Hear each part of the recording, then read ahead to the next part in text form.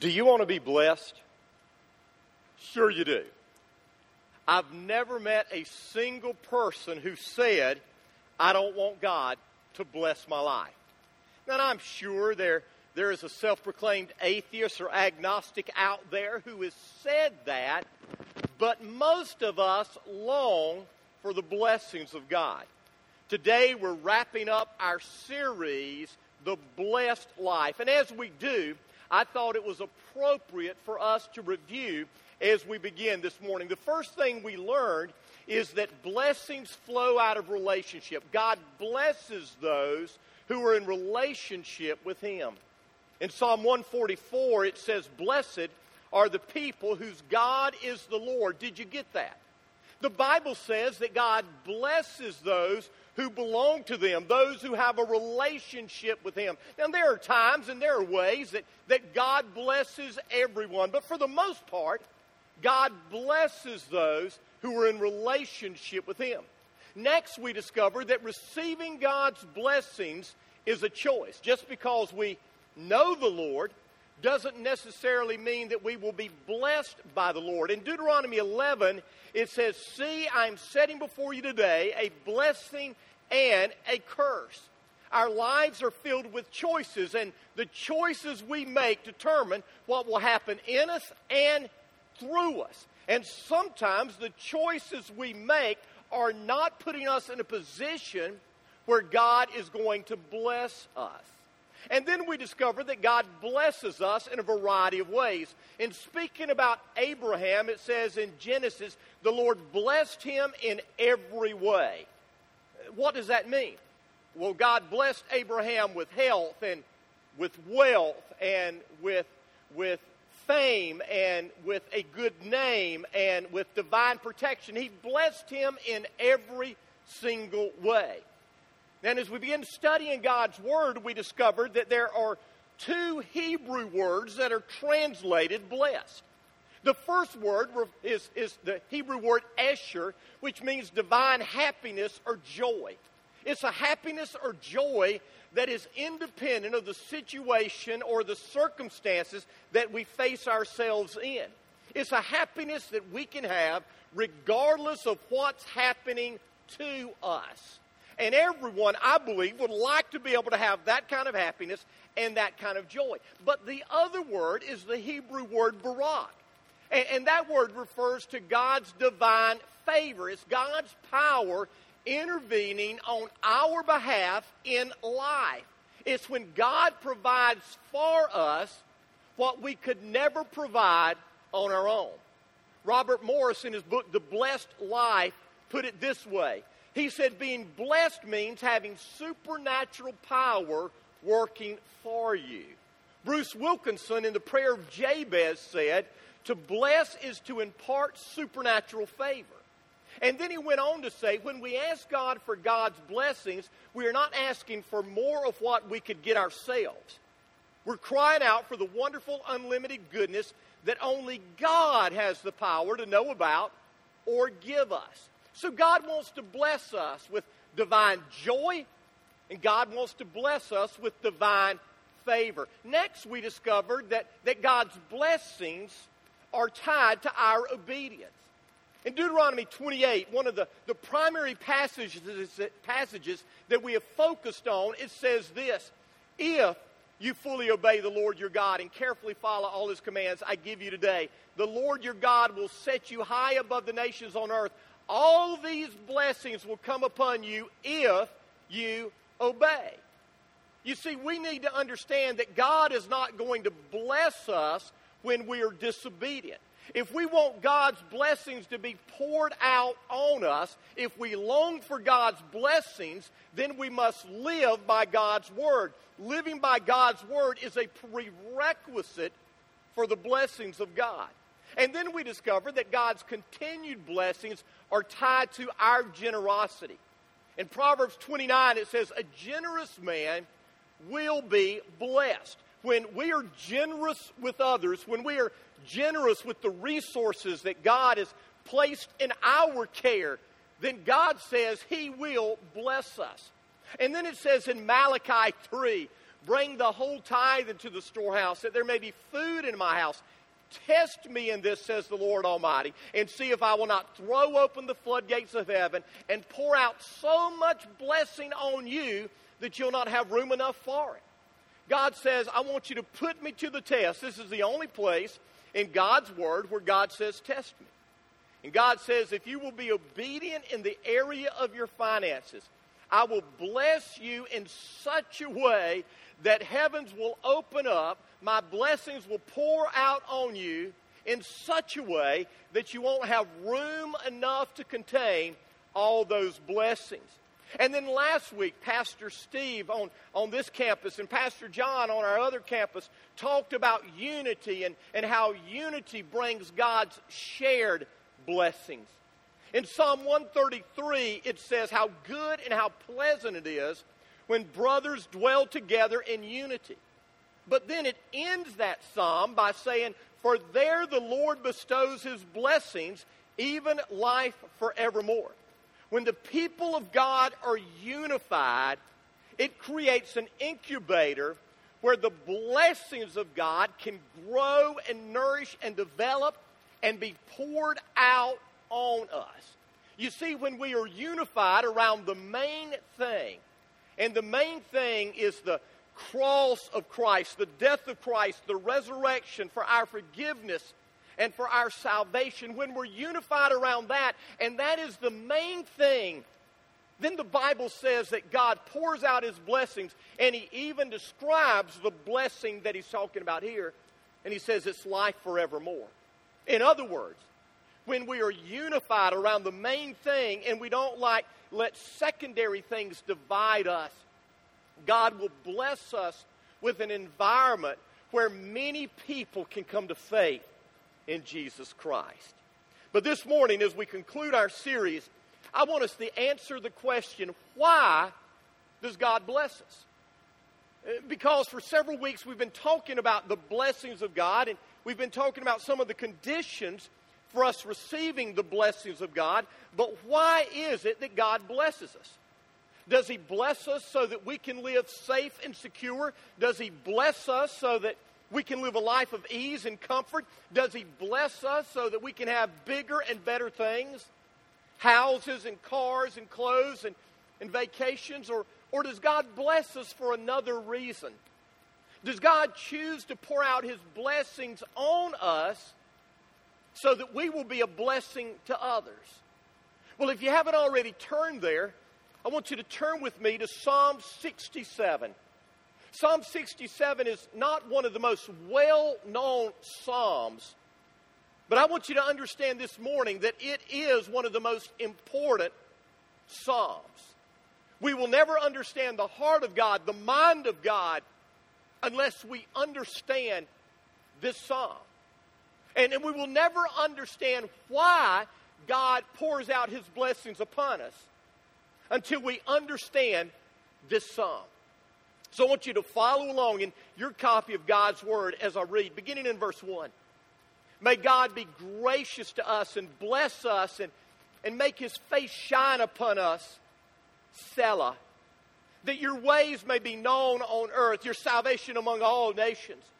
May the peoples praise you, O God. May all the nations praise you. May the nations be glad and sing for joy. For you rule the peoples justly and guide the nations of the earth. Selah. May the peoples praise you, O God. May all the peoples praise you. Then the land will yield its harvest. And God, our God, will bless us. God will bless us. And all the ends of the earth will fear him. If you want to understand the heart of God, his desire for the world, and the reason he blesses, then you must understand this psalm. This psalm was so important that when the people who were writing the liturgy, the order of worship for the Church of England, they were writing this liturgy, they said that this psalm needed to be read every time the church came together in worship. When we read this psalm, we are reminded of the blessings that the priest were to pronounce upon the people. The Aaronic blessing that we read about in number 6. It says this, the Lord bless you and keep you. The Lord make his face shine upon you and be gracious to you. The Lord turn his face towards you and give you peace. The priest, Aaron, and all the high priests, when they came before the people, were to pray that prayer, were to give that blessing to the people.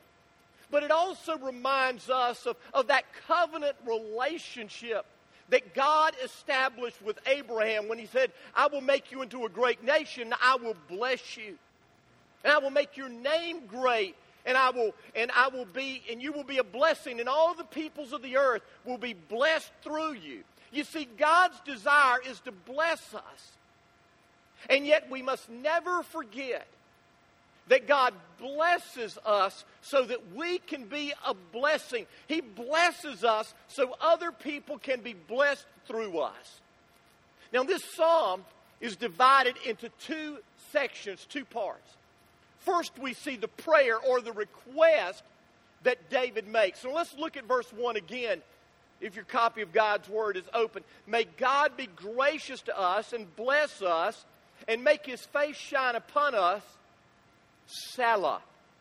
Now, before we look at the rest of this prayer, I want you to notice how it ends. It ends with that word Selah. Now, that word is found 74 times in the Old Testament, 71 times in Psalms, 3 times in Habakkuk.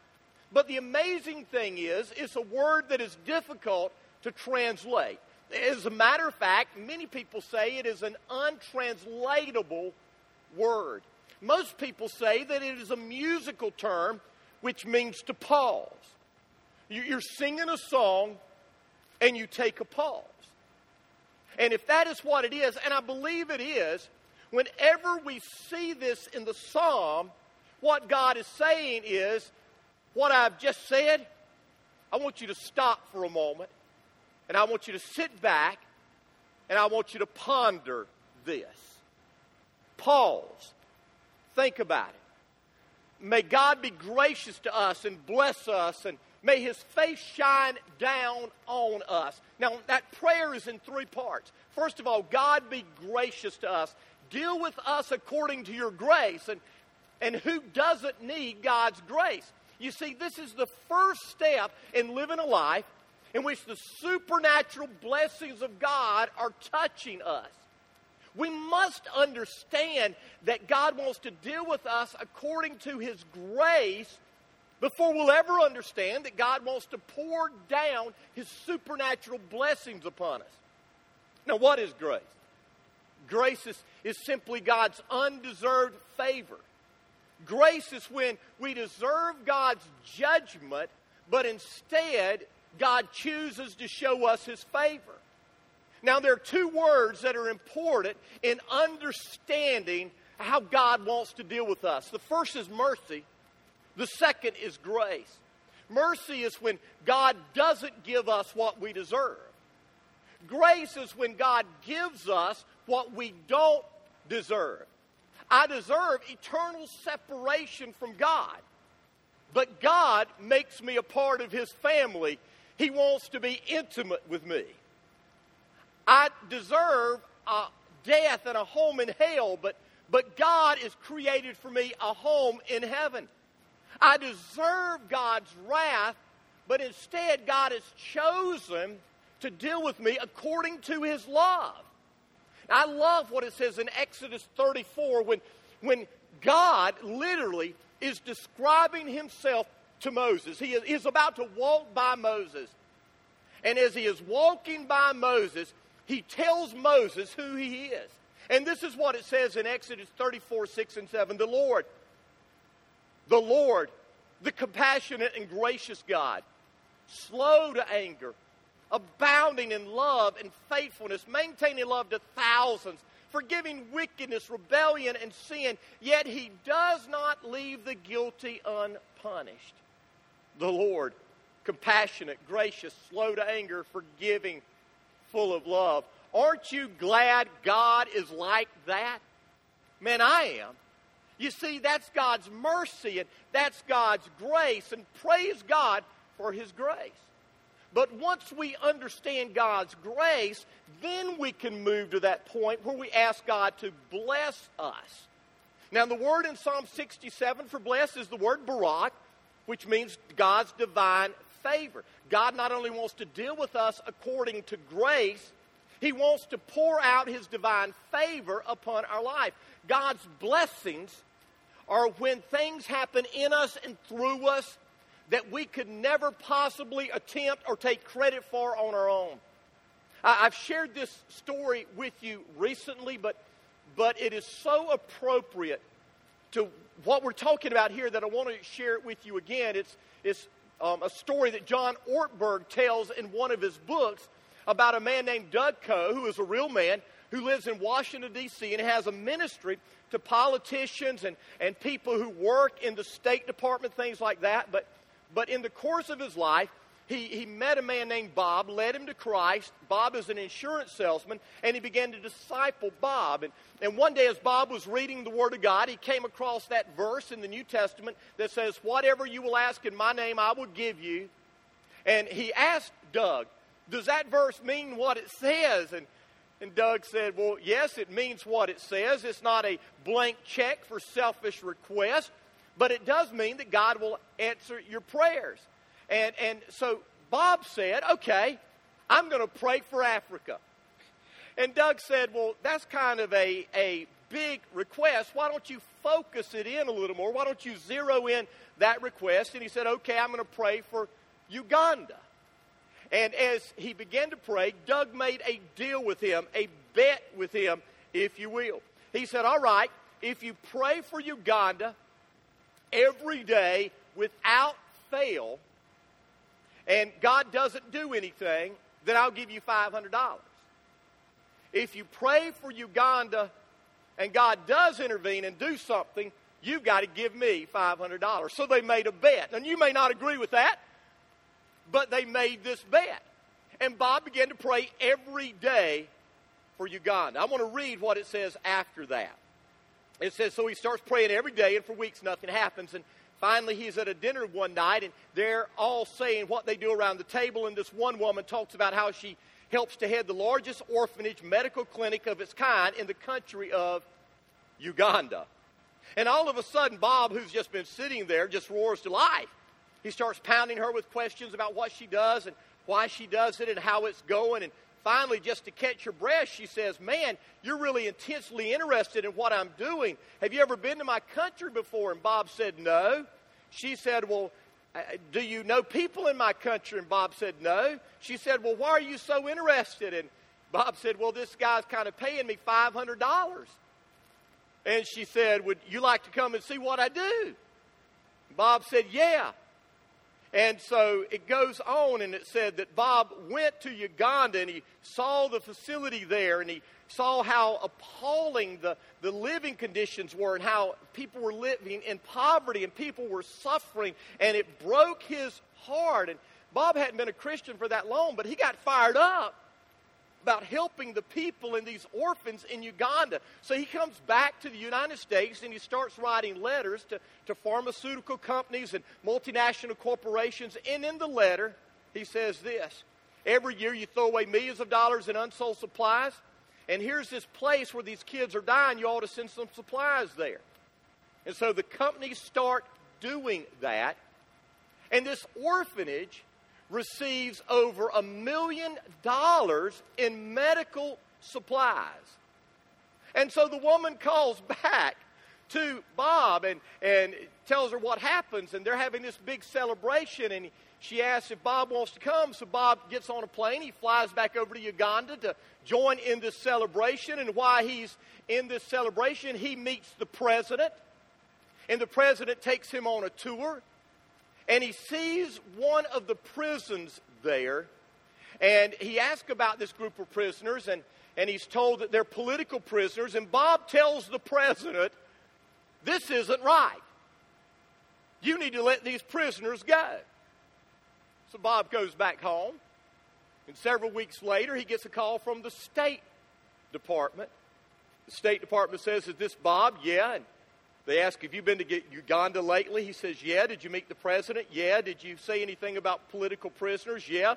"What did you say?" "You ought to let them go." And the State Department said, "Well, they let them go. What's amazing as the story goes on, because of that relationship, Bob built a relationship with the president of Uganda, who invited Bob back to pray over him as he was preparing to appoint his cabinet. Now, may I say to you, that's God's divine favor. Amen? Could an insurance salesman who has no political connections, who's never been Uganda, doesn't know anyone in Uganda, could it ever be possible, apart from the supernatural favor of God upon his life, for him to see the kind of results that he saw?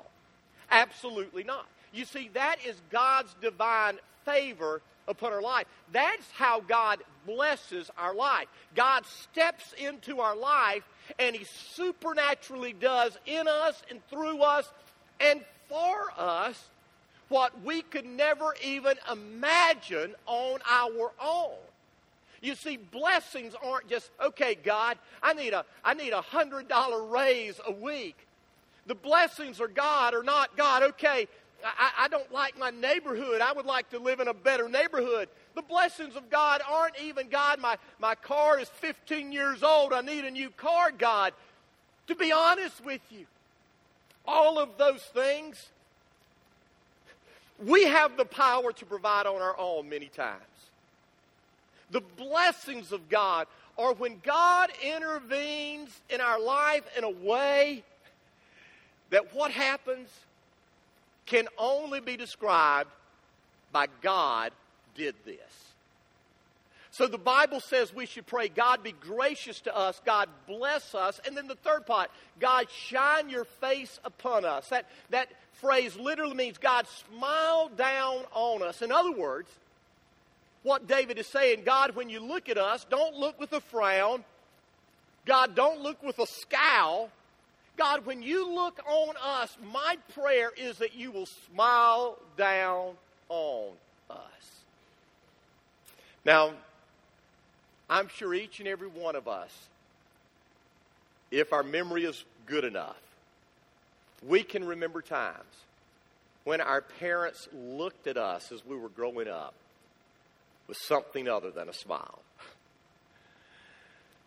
The look they gave us showed clear disappointment, frustration, perhaps even anger at times. But then there are other times that we can probably remember when our parents looked at us and we looked up to them, and oh, they were just beaming with joy. And that's what this is saying. God, may we live in such a way that your face is beaming with joy as you look down on us. And so God, be gracious to us. Deal with us according to your grace, not your justice. We need grace. God, bless us. Show up in our lives in such a way that we can see things happen that could never happen on our own. God, help us live in such a way that when you look down on us and we look up into your face, we see you smiling because you're so proud of what we're doing and how we're living, how we're acting. You see, that's how we are to pray. Now, I want you to notice one other thing here. Each of these requests, they're plural. They're not singular. David didn't say, God, be gracious to me. God, be gracious or bless me. God, let your face shine down on me. No, he said, God, be gracious to us. God, bless us. God, let your face shine down on us. You see, we don't live in isolation. We're a part of a body. We're part of a family. We're part of the family of God. And as we pray for God's blessings, we're not just simply praying for God to bless us. We're praying that God will bless the entire household of faith. We're praying that God would bless our brothers and sisters who are sitting next to us, who are sitting in front of us, who are behind us. You see, our prayers aren't self-centered.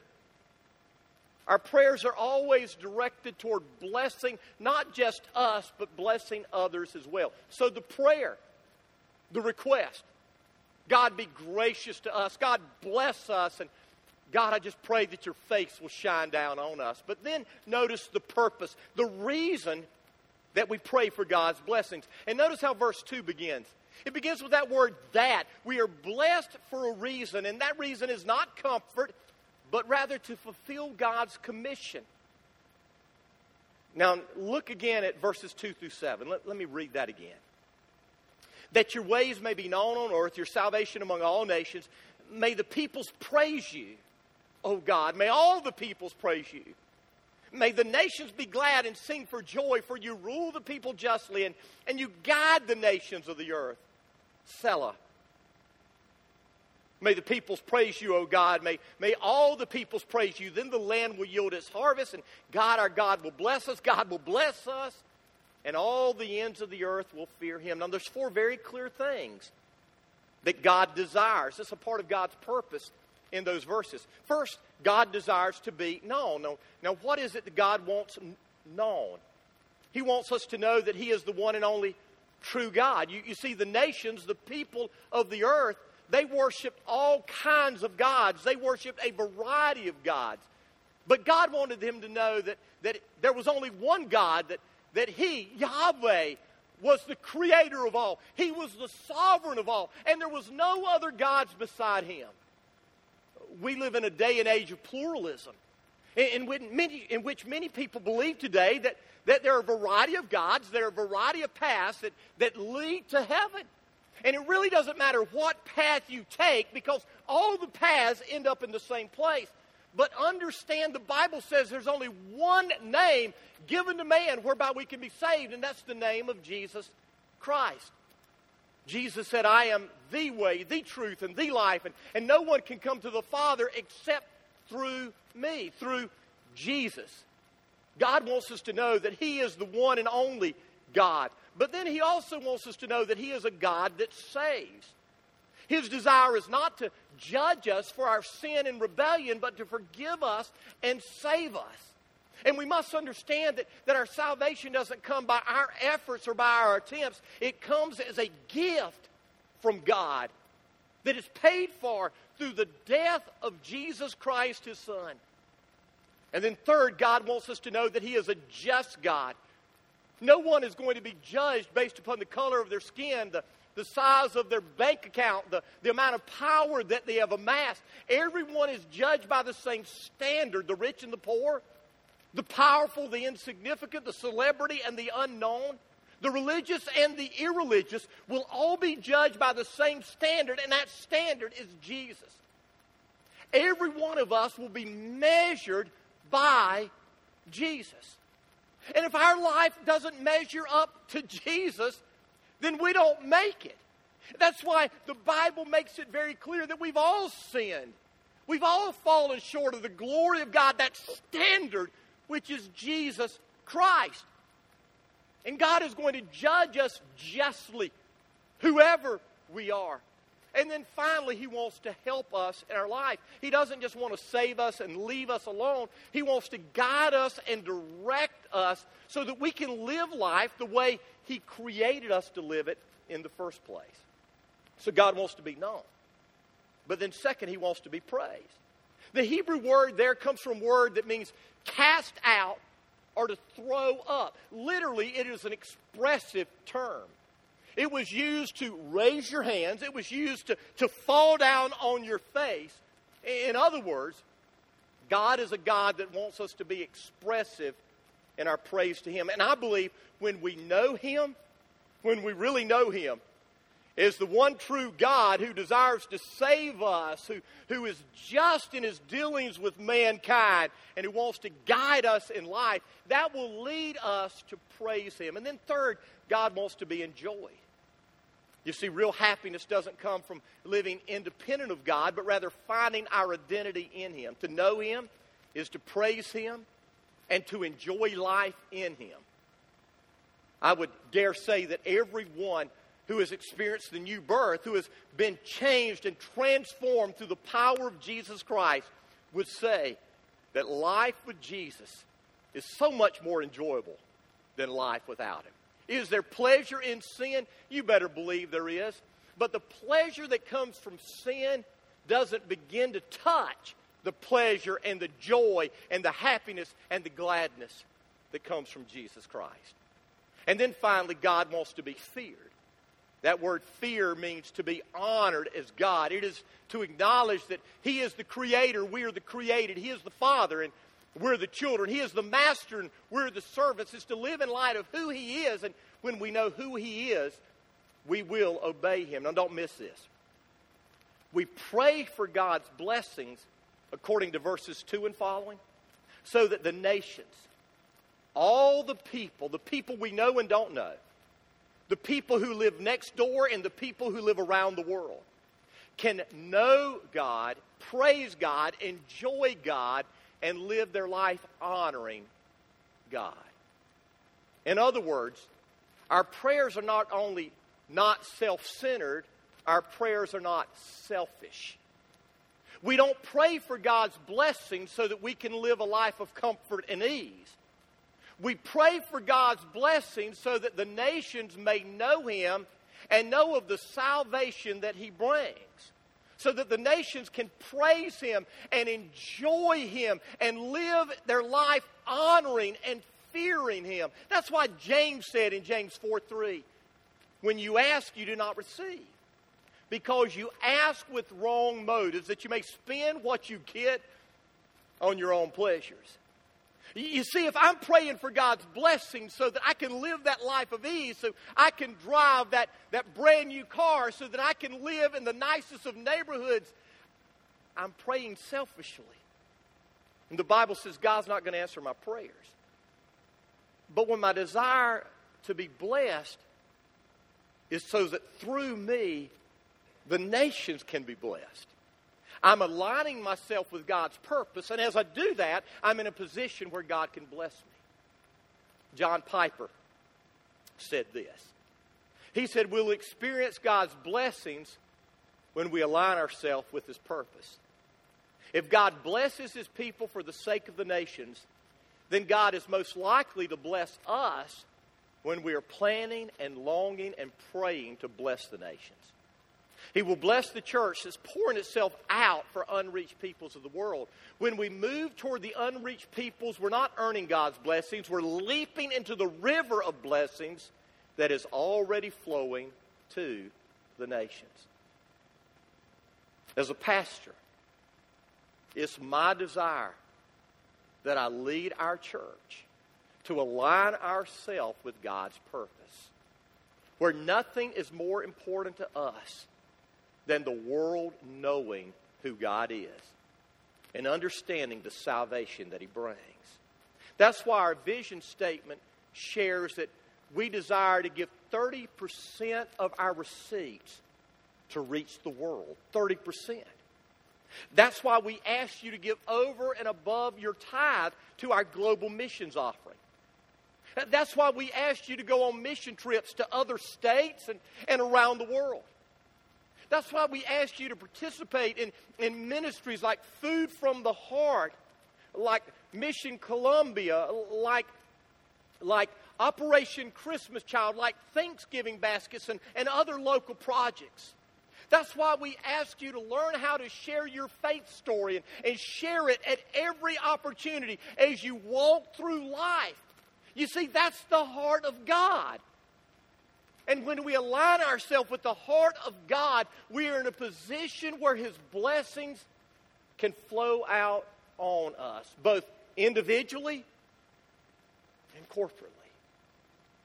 Mark Batterson has recently written a book called All In, and he's taken that book, and there's a little booklet from it called Going All In. And in that book, he says this: when did we start believing that God wants to send us to safe places to do easy things? That there is any greater privilege than sacrifice? When did we start believing that God wants to send us to safe places to do easy things? And then he goes on to say, my greatest concern as a pastor is that people can go to church every week of their lives and never go all in with Jesus. They can follow the rules, but never follow Jesus Christ. I'm afraid we've cheapened the gospel by allowing people to buy in without selling out. We've made it convenient, too comfortable. We have Americanized the gospel or spiritualized the American dream. Take your pick. But neither comes close to the true gospel. You see, the truth is, God wants to bless us so that through us, He can be known throughout the world. And people can receive the salvation that He brings. They will praise His name as the one true God. And in praising His name, they will enjoy Him and find the gladness that only He can bring. And they will live their lives honoring Him, obeying Him, fearing Him, if you will. That's the reason to pray for God's blessings. And praying for God's blessings for any other reason is self-centered and selfish. Does God bless His people? You better believe He does. Does God desire to bless us more than we can even imagine? I am absolutely convinced of that. But He wants to bless us so that as we are blessed, it puts us in a position to bless the world. So where are you? Where are you in regard to God's blessings? You see, I believe there may be some of us here this morning who we've never really come to experience God's grace. We talked about that, God be gracious to us. And we've never really understood that it's not about our veiled attempts to live good lives. That's not how we're saved. We're saved by God's grace through our faith in the power of what Jesus did on the cross. God gives us a way to be saved, and we reach up in faith and trust that way. Maybe there are some of you here this morning who never have received the grace of God. You've never been transformed by the power that doesn't come from within you. It comes from heaven itself. Power of the Holy Spirit, and He comes in you and He makes you a brand new person. And if you're here, you've never received God's grace, I want to encourage you this morning. Don't leave here without experiencing the grace of God in your life. But then there are many others of us here who we know God's grace. We've experienced it. We understand it firsthand, but we've been kind of self-centered, kind of selfish in our desires. And we want to be blessed so that life will be good, life will be easy, life will be comfortable. We'll have things that we don't presently have. And God says, I so want to bless you, but that's not why. And when we confess of our selfishness and self-centeredness, and we have a heart for the world, beginning next door and going to the unreached peoples of the world, then, and I believe only then, we're in that position where God begins to pour down His blessings on us. And so I want you to bow your head with me right now. And close your eyes. And I want to lead us in two prayers. First of all, for anyone here this morning who may have never received the grace of God, you've been trying to earn God's favor. You've been trying to be good enough. Or perhaps you're here and you haven't been trying to be good enough. You've just been caught up in sin and you didn't care. But today you realize you need God's grace upon your life. You don't want God to judge you according to your works. You want Him to judge you according to His grace and mercy. And you need to cry out for God and ask Him for forgiveness. And if that's you, I want to encourage you this morning to pray this prayer to God. Dear God, I come to you today acknowledging that I am a sinner. I've lived my life independent of you. Forgive me. I don't want to live that way anymore. I believe Jesus died on the cross, rose from the grave to forgive my sins, to change my life. And right here, I'm giving my life to Jesus. Jesus, come in. Take control. From this moment on, I want to live for you. Thank you, Jesus, for hearing me, and thank you for saving me. Amen. Now, heads still bowed, eyes still closed. If you're here today and you acknowledge, you recognize that you've really been self-centered and selfish in your request before God, then I want to encourage you to pray this prayer right now. And if the desire of your heart is to be blessed so that you can bless the nations, dear God, forgive me for my childlike selfishness, for being self-centered. I know I've been that way. I don't want to be that way anymore. I know it's not about my comfort. It's not about my security. It's not about my convenience. I know, Father, that you want to bless me so that I can be a blessing. Father, I pray that you will show me every area of my life that needs to be bent to your will so that I am in a position to be blessed so the world can come to know you. Lord, that's really what I want more than anything else. Amen.